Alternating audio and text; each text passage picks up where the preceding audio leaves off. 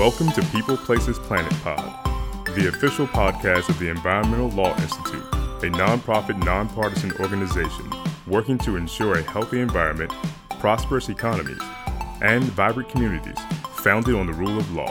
Hello and welcome to this week's episode of People, Places, Planet Podcast. My name is Dominic Chicatano, and I'm a research associate here at the Environmental Law Institute, or ELI.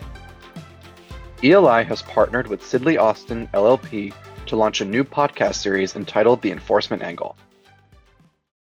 Throughout this year-long series, our goal is to discuss state and federal enforcement of environmental laws and regulations with senior enforcement officials and thought leaders on environmental enforcement in the United States and globally.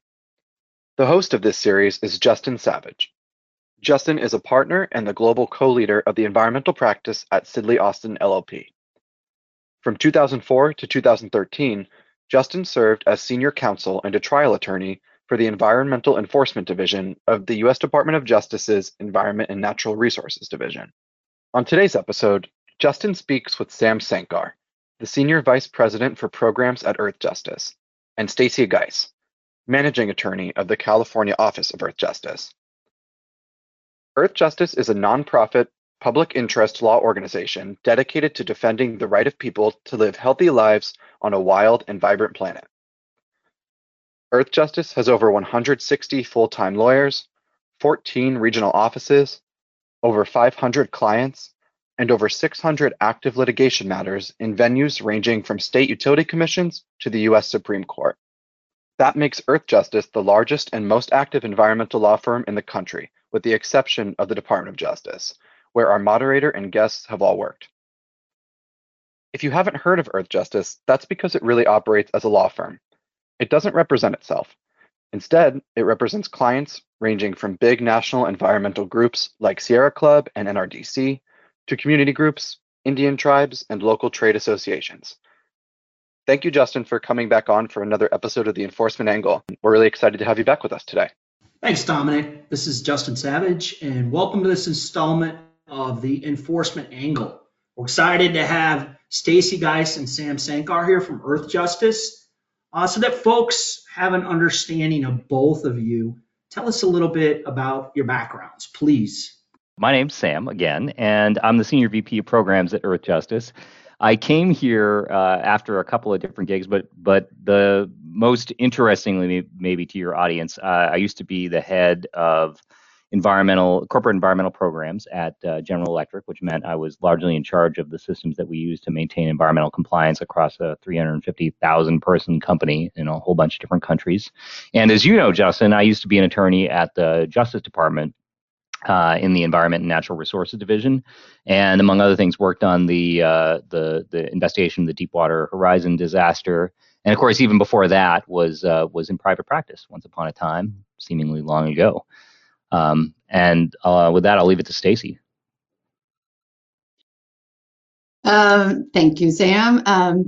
I came to Earthjustice. I've been at Earthjustice about 7 years, and before that, I spent about 15 years of my career as a prosecutor, most of that time as a federal prosecutor, focusing on environmental crimes in particular. And before that, I was 5 years as a circuit prosecutor, where I had a pretty fun job going around the state of California, doing both civil and criminal environmental enforcement. And like Sam before that, spent several years at a big law firm in San Francisco, and I've been at Earthjustice ever since. And I think we've talked a little bit about how you came to Earthjustice, but Sam, given Dominic gave kind of an overview, but can you elaborate really on what Earthjustice is and what it does? Sure. Well, we are, as the introduction talked about, we're the largest environmental law firm in the country, which is a little surprising when we found that out. We did a little research.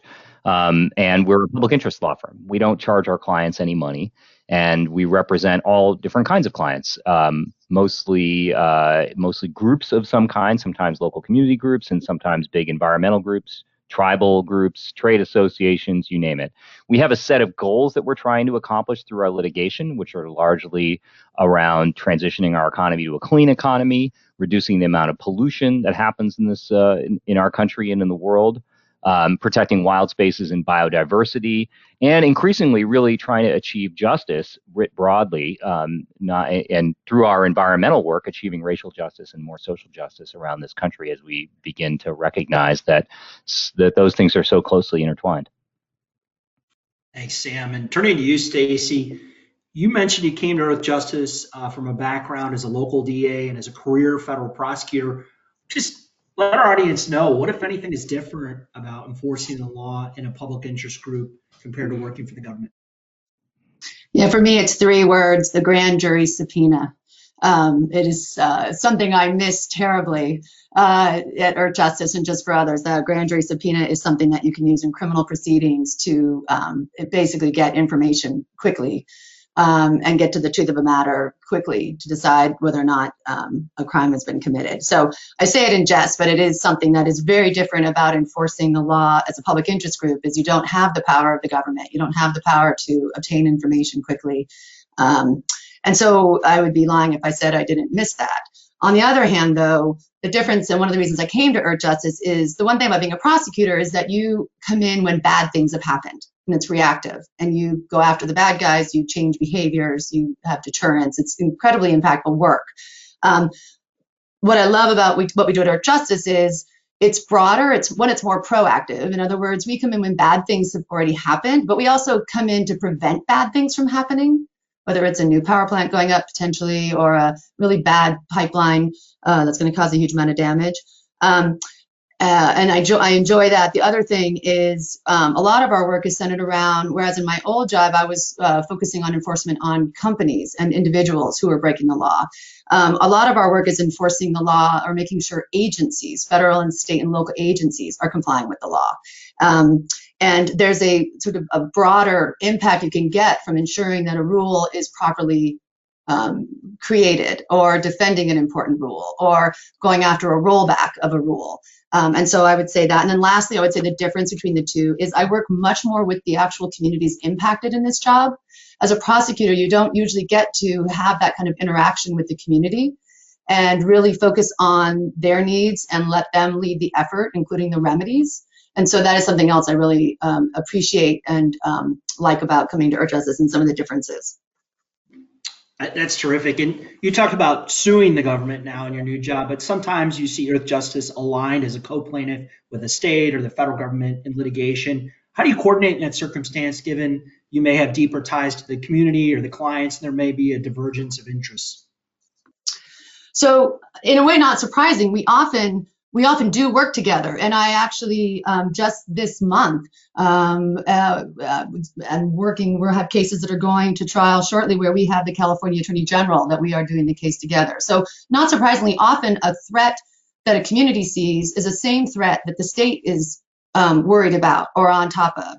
And so we do often find ourselves coordinating our litigation and really taking advantage of the various resources and approaches to litigation that can be brought. So yes, sometimes the interests can be divergent, and yet we also can take advantage of what we can each offer. So as I was mentioning earlier, the Attorney General or the U.S. Attorney's Office or the Department of Justice have an incredible amount of power, can bring the various different arguments too that the community may not bring, whether it's economic or otherwise. Whereas a lot of the partners who become our clients, they are bringing to the litigation really the stories, the impact, the harm. They are the ones who are impacted, and they can bring that to the fore, and really also what the remedies really should be, because they're the ones who are the most impacted. So it can be a very nice convergence of, and it's also, there's an efficiency and an effectiveness that comes with that as well. So we each bring different strengths, and I think it is why they've been really successful. And it's certainly in the last 4 years, there were dozens of cases that were being brought in conjunction with other attorney general's offices around the country, just with some of the rollbacks we saw with the last administration. Yeah, and Stacy has hinted at this, but a lot of those cases in which we're partnering with states, at least over the last 4 years, have been partnering with states in suing the federal government. In California in particular, where the federal government really targeted California and California's more progressive regulatory stances for attack. And there is situations in which we're partnering with the federal government in actions against states. For example, in the Clean Air Act, when state implementation plans aren't sufficiently robust, we'll be in there on that side as well. And then there's defensive intervention cases too, where oftentimes is a rule making either federal or state, and where industry is challenging that rule. And again, just as Stacey said, we have a perspective that we can bring in with our clients and with the data about the real world impacts that the government is awkwardly positioned, either politically or practically, to bring in. And starting with Stacey, let's look at this new administration. Do you have any thoughts, starting with Stacey and then maybe turning to Sam, on whether or how this administration should change its approach to environmental enforcement, really starting with civil enforcement, but also including your old backyard of criminal enforcement? What are your thoughts? I do have thoughts on that, Justin. I do. Yes, I absolutely have thoughts on how they can change environmental enforcement. To me, it comes down to three things. I want them to prioritize it, I want them to fund it, and I want them to focus it. And when I talk about prioritizing it, I think it would be really Cynthia Giles, who used to be head of enforcement at EPA and is now, I believe she's at Harvard Law School, or at least she just generated a report out of Harvard Law School's environmental and energy law program on non-compliance with environmental rules. And the title is "It's Worse Than You Think." And so what we see right now, and what we see right now is an unbelievable, significant non-compliance and of facilities, anywhere from 25% to what she found was 50 to 70% of the facilities who produce the biggest health impacts are in serious non-compliance. And just to put context around that, would be as if like one out of two of our food facilities were, sending out adulterated food, or one or two of our major publicly held companies were committing some type of securities violations. And so enforcement is key. It's a key to curbing behavior, and it's something I saw in my old job. So I would want to see both Department of Justice prioritizing it, U.S. Attorney's offices prioritizing it. I'd want to see at the federal and at the state level, both civil and criminal. So second, you need to fund it. That was something that is a huge issue with enforcement. It needs to be funded well, and whether that's the inspectors at EPA, whether that's the prosecutors at DOJ, whether that's the investigators and inspectors who can do out the initial administrative inspections. Resources have been cut over years, certainly in the last 4 years from what I heard. And so I would say it needs to be funded better at the federal and state level, for sure. And then lastly, just focusing it. And that's whether you're focusing on specific industry sectors that are showing significant noncompliance, or maybe geographically based on certain communities that are being the most burdened by the health impacts of large-scale facilities. I would want to see both at the federal and state level, but Biden's administration in particular, coming up with really good initiatives and then implementing them. It was something I did when I was a prosecutor for 15 years. Some of those initiatives we did, whether it was on hazardous waste nationally or certain types of pollution, had really big impacts when you put those kind of resources and the community or the corporations can see they're focused on this. We need to get our act together, or we're going to get prosecuted, whether it's a civil enforcement action or a criminal one. Sam, any more thoughts you want to add to that? Well, I would echo and amplify Stacey's thoughts. She's absolutely right about what needs to happen. What I would say is that the Biden administration needs to do more than go back to what things looked like when Joe Biden was vice president. Environmental enforcement commitment and resources have dropped off steadily, Republican and Democratic administrations alike. This is not something that is a swing when, the different parties come in power. It is a systematic, honestly, there's been a systematic disregard. And Justin, you know this. Those divisions at EPA and at DOJ are chronically understaffed, under-resourced. So this is not like we just got to get it back to 2016. We're really, we need to see something fundamentally different. And here's why, as you know, I think, until the actors out there know that there's a credible threat of enforcement, you're just not going to get the behavior change you need. And people really underestimate, who haven't worked in industry, just how big industry is and just how much money there is out there and just what it takes in terms of a threat to motivate behavior. There are definitely some companies that are going to go out of their way to read the laws and do everything they possibly can to comply and then some. But honestly, that's only the companies that have a lot of money and have some boards of directors that are watching closely and have a real commitment. The rest of them are motivated, at least in part, if not in most part, by the fear of getting caught. And the resources that we've got are so far below what we need to get to the credible enforcement program. And Sam, following up on what you just said, I mean, you do have a unique perspective. You're at Earth Justice, you've been a corporate compliance officer, you've been at DOJ. I mean, I hear what you're saying about more resources in terms of specific priorities or compliance issues for enforcement. What do you think are some things that the Biden administration should watch? So sort of a descriptive thought on that. And then normatively, what are your thoughts on where the administration should go? So Stacey's right that there needs to be some focus in these areas, because if you're not focused, it's very easy to spread resources pretty thinly and not achieve impact. So the goal of the environmental enforcement program should be to achieve something, right? I have ideas for what it is that I want the Biden administration to achieve with its enforcement program, but at least I want it to have a set of concerted changes that it's trying to bring it about. Because like I said, you're not going to be able to sue every person who's violating the law. You need to bring these cases strategically in order to motivate change in an industry or an industry sector. And in order to do that, you have to start before you pick the case by looking at the outcome that you want. You can't do it by finding an actor and then saying, we're going to go after this person. You have to back calculate from the result that you want.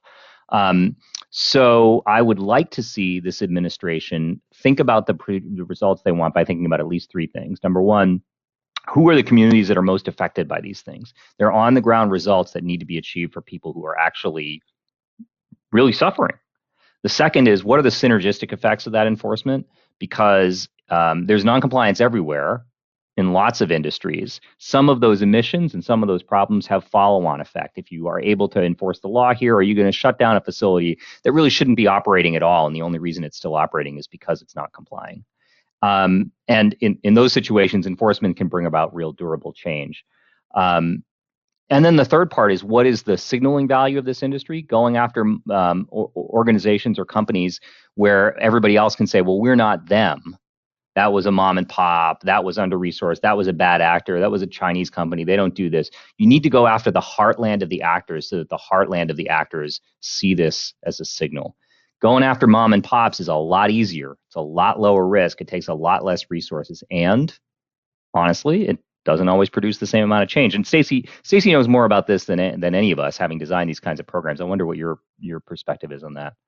No, it's absolutely that. We have limited resources. You're always going to have it, even though we want more in an enforcement arena. And so it's about picking and choosing the right cases. And so, for example, especially when it came down to criminal enforcement, my message was always, if you just can go after one company in the industry, you will affect change around the whole industry. So I, for example, brought one of the first fraud cases in the organic industry and put the president of that company in federal prison with no parole. And when I was prepping for trial on that case, it was amazing how all the organic farmers and all of the organic industry was telling me, Stacey, everybody's getting their act together because they just heard Peter may be going to prison for a while.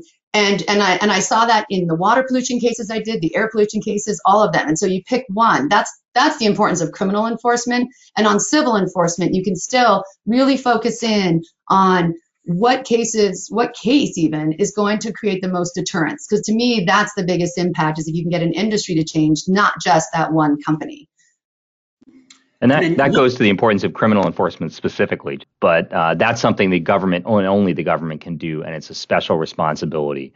The government can't be afraid to bring criminal cases and can't be afraid to prosecute the actual individuals at the companies who've done these things. And not just the lower level folks, but the folks who bear responsibility. We made it clear at GE that everybody up the chain was responsible. And that, if companies are saying that, then the government ought to be perfectly willing to enforce it. Looking at what the Biden administration might do in terms of priorities, how do you take that and then analyze how that's different or aligned with Earth Justice's priorities, so that, someone used the phrase maximize your bang for your buck, so that you as an organization feel like you're making progress?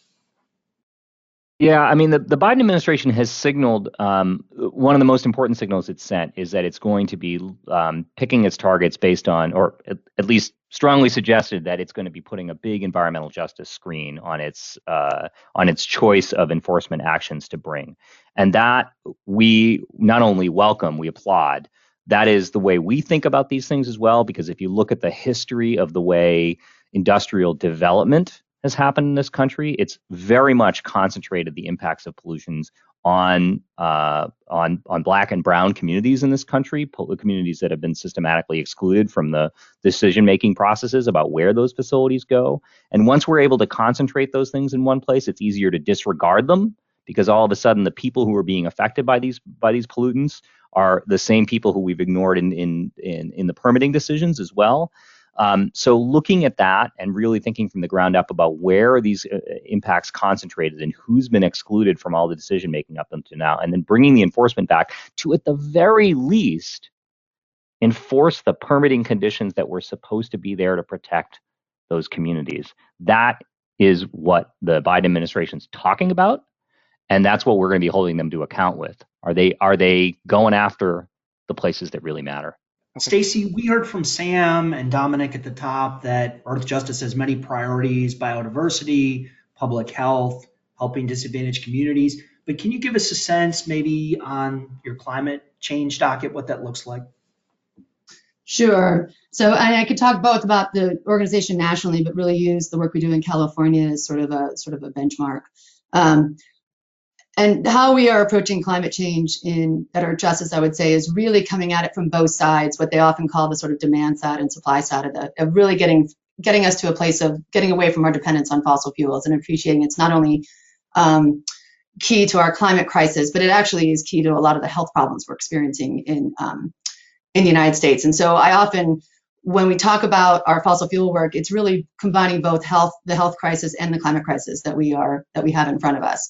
And a lot of our cases and advocacy is addressing both. So the two goals are really to do a lot of the work we can do to reduce demand for fossil fuels. So a ton of our work is focused on renewable energy, clean energy, working in the states at the various Public Utilities Commission, working at FERC, really doing that transformative work to get us off of fossil fuels as the focus of our energy generation. And that also includes ensuring our buildings are no longer having natural gas but are electric, that our cars, our trucks are electric. It's really electrifying the system and ensuring it's all powered by renewable energies.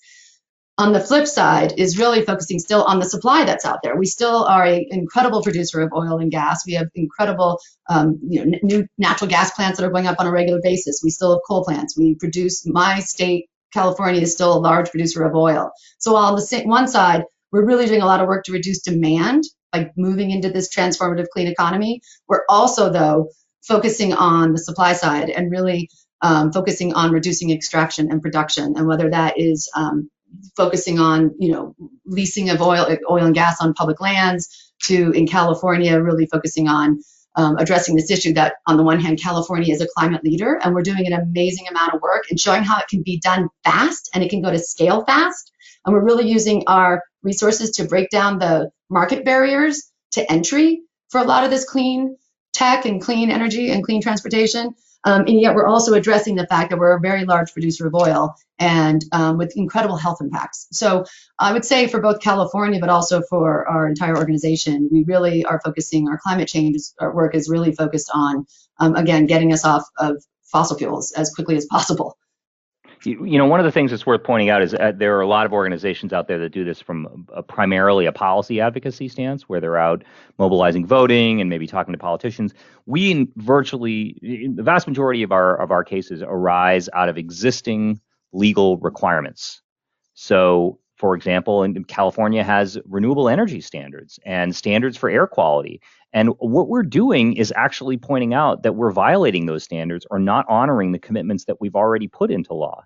So there is tailwind, huge tailwind behind these movements, both economically and legally. Economically, renewables are becoming far less expensive. Economically, the costs of the health impacts of fossil fuels are becoming astronomical. This is not a matter of activism to push a feel-good solution. It's really just a matter of enforcing the laws so that the superior actor, the renewable energies, the higher efficiency products, those ones win. Because the reality is the fossil fuel industry is very powerful, very entrenched, and has created a ton of subsidies for itself. And those subsidies include putting our health as a cost that they don't have to pay for. And you've shared your perspective on those existing issues that you see. Where do you see, and starting with Stacy, U.S. climate change litigation going in the next 5 to 10 years? Yeah, so I think there's several questions that are being answered right now when it comes to climate change litigation. And a lot of it from existing cases that were started in the last several years. So I think one, there's going to be an answer to the question of the extent to which one can sue the federal government for climate change and the climate crisis and the damage that it's wrought, and that's our Children's Trust case, which is pending now. There's a slim chance of trying to get en banc review in the Ninth Circuit. I think there's the question of the extent to which one can sue private parties or private entities responsible for, on the fossil fuel side, responsible for a lot of this climate change.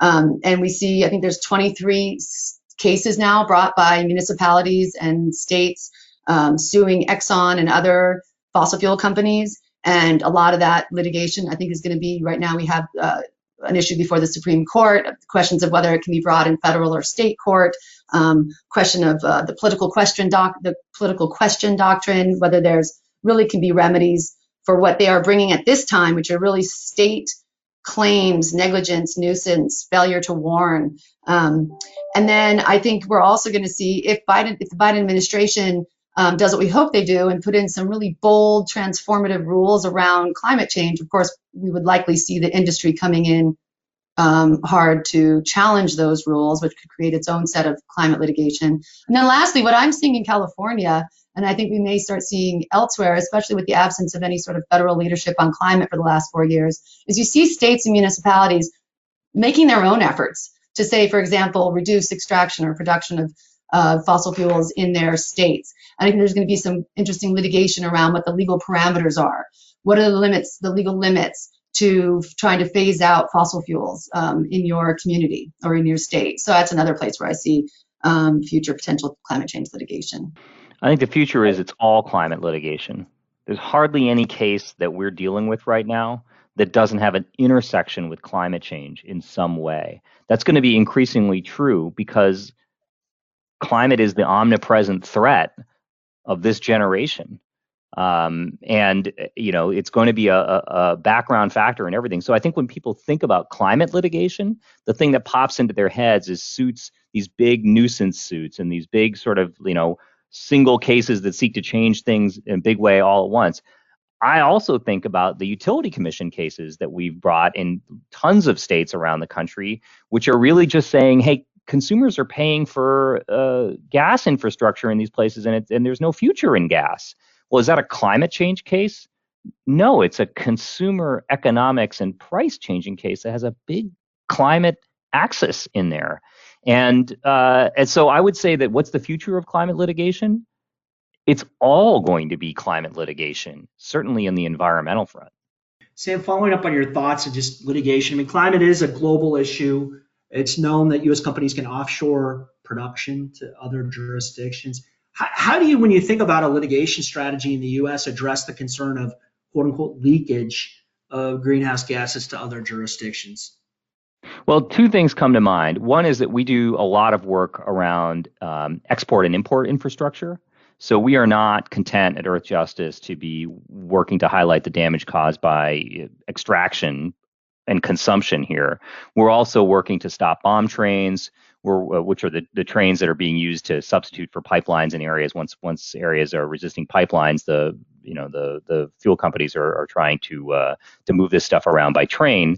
Those trains produce huge risks and environmental consequences themselves, and that's going after export. Similarly, export terminals have been really opposed by the local communities because of the impacts that they've generated. We've been part of those.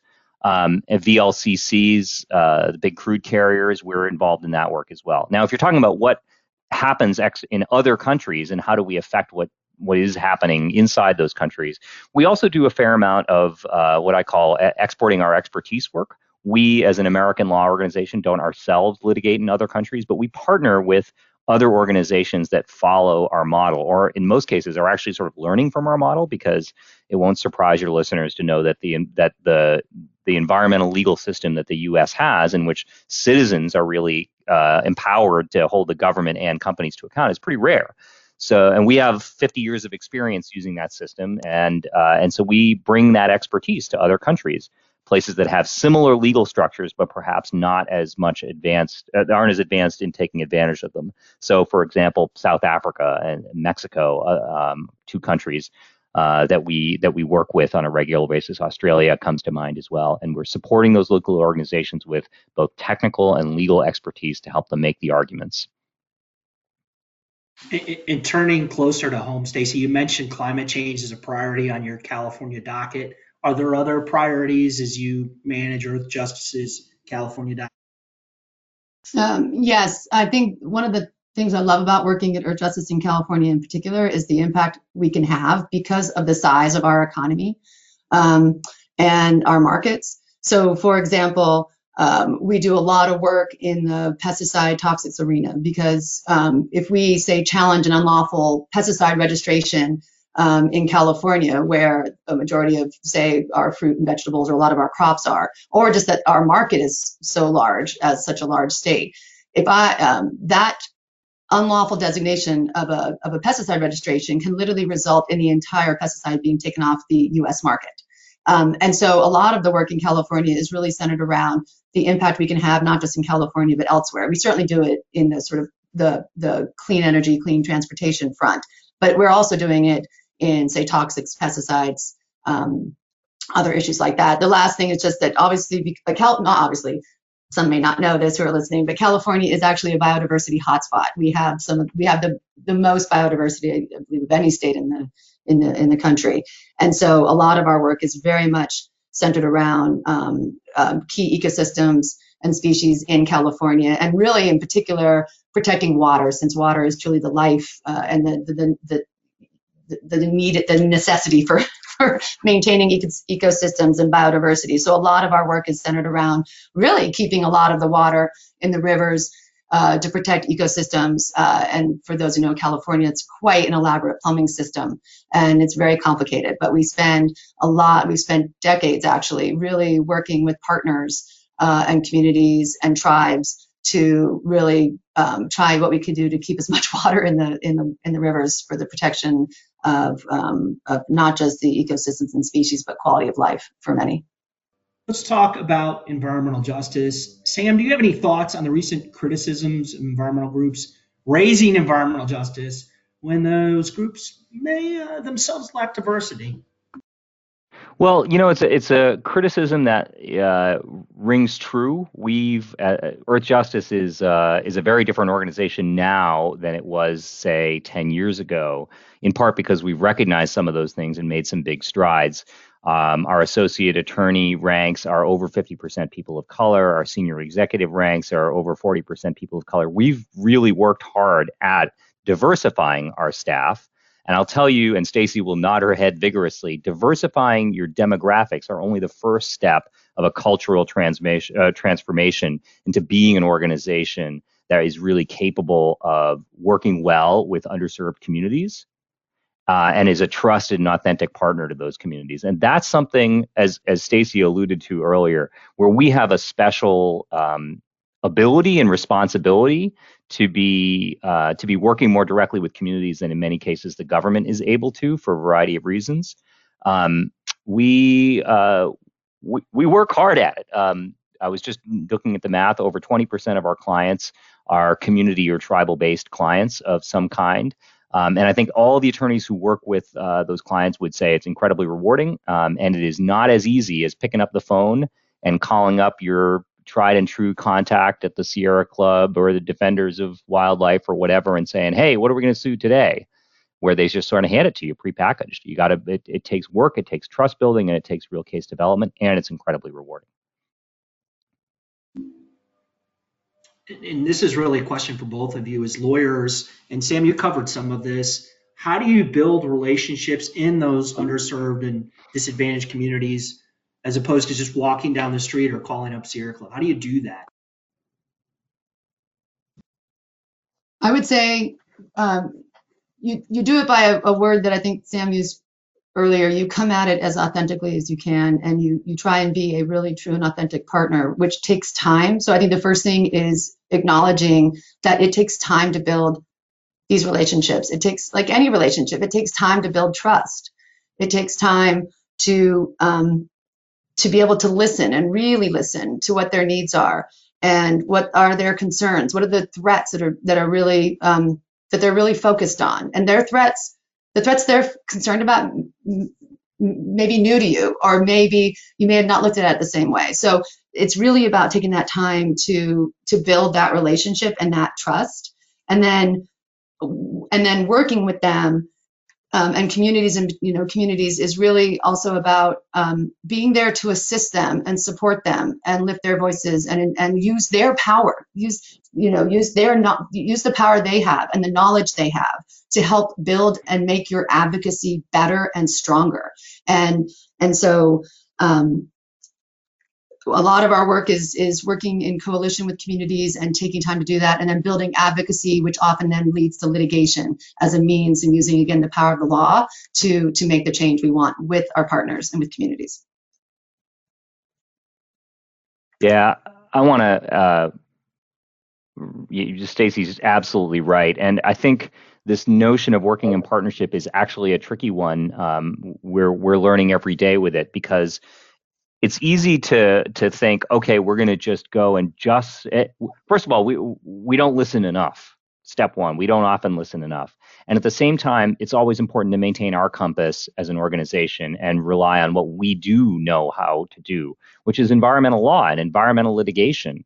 And communities have many needs, and you have an authentic partnership when both the community and the client and the partner they're getting the best out of us, and we are really satisfying our mission when we're working with them. That's an authentic partnership. And there's this quote that is often bandied around in this from Lilla Watson, where she says, if you've come here to help me, you're wasting my time.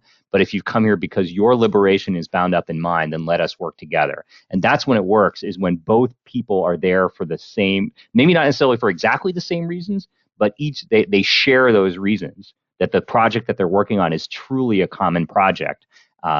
And that's what authentic partnership is. Thanks, Sam. And Stacey, turning back to you, just as a on-the-ground litigator, former prosecutor, is environmental justice an aspirational goal? Are there actual claims that can be brought to enforce EJ? Well, I would say it's both. It's a both and. It's always going to be an aspirational goal, because we can always work to do it better. And I look at this as a journey that's just a continuing one. But I would say it's also a goal that we're currently really trying to work towards in terms of the matters we bring, the advocacy we do, the cases that we bring.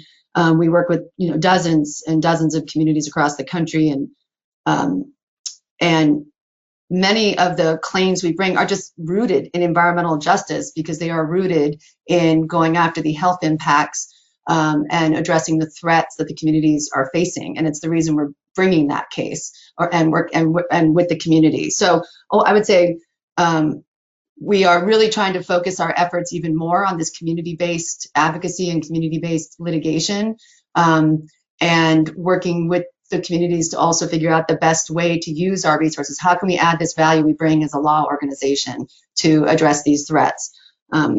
So I would say it's something we've been doing, and we can certainly continue to do better, and with even more impact.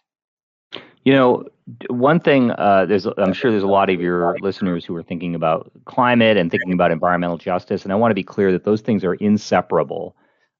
Because for a couple of reasons. One is that those very same impacts, and Stacey's got teams that work almost explicitly on this issue, where the impacts of the combustion of the fossil fuels are causing those health impacts very locally and contributing to climate problems more broadly. And the communities that are suffering from this are suffering from both axes of the problem, both the climate impacts and the pollution impacts. So our president, Abby Dillon, likes to say that the communities that are on the front lines of climate change are the leaders in this.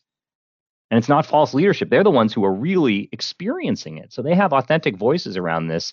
So that this intersection between environmental justice and climate justice it's real, man. It is real. And as we wind this up, any further concluding thoughts from either of you?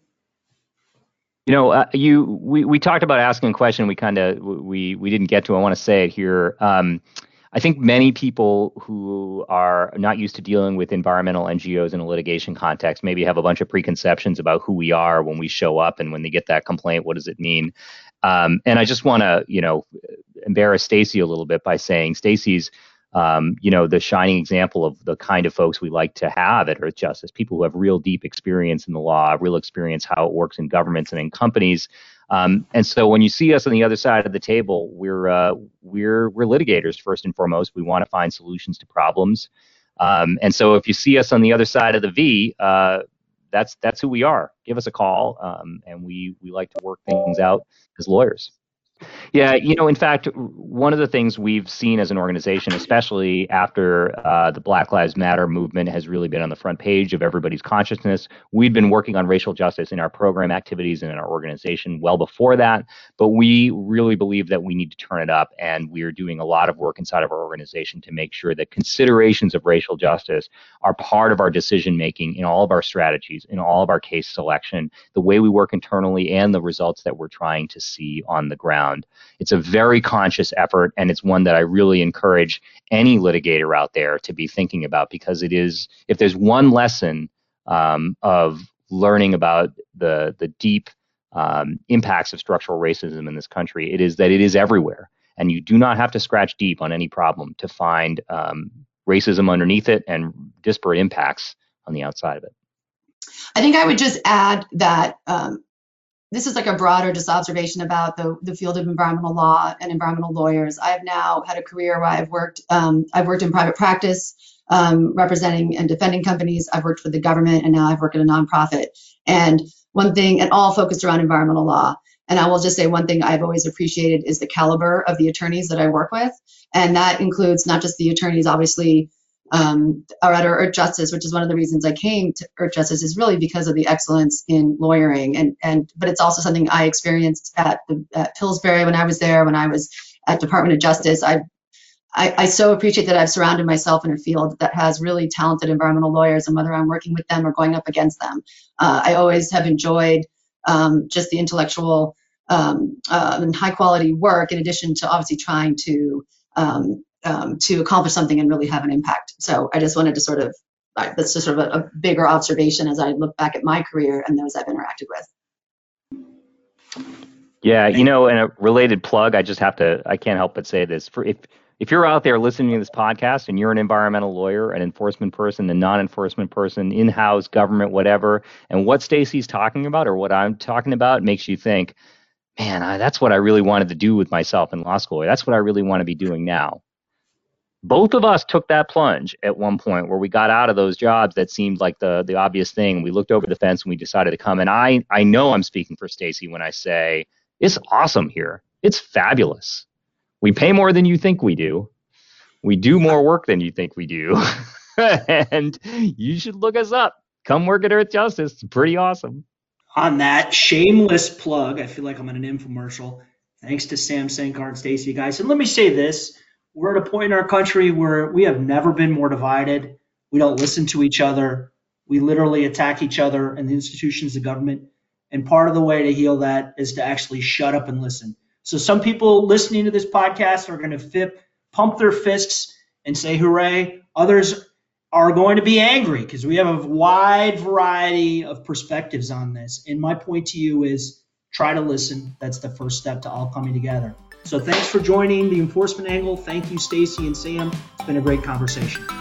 Thank you for tuning in to People, Places, Planet Pod, brought to you by the Environmental Law Institute. We would like to hear from you, so please send us your questions, comments, and ideas to podcast@eli.org. And if you're interested in learning more about our work, attending one of our events, reading our publications, or becoming a member, please visit our website at www.eli.org.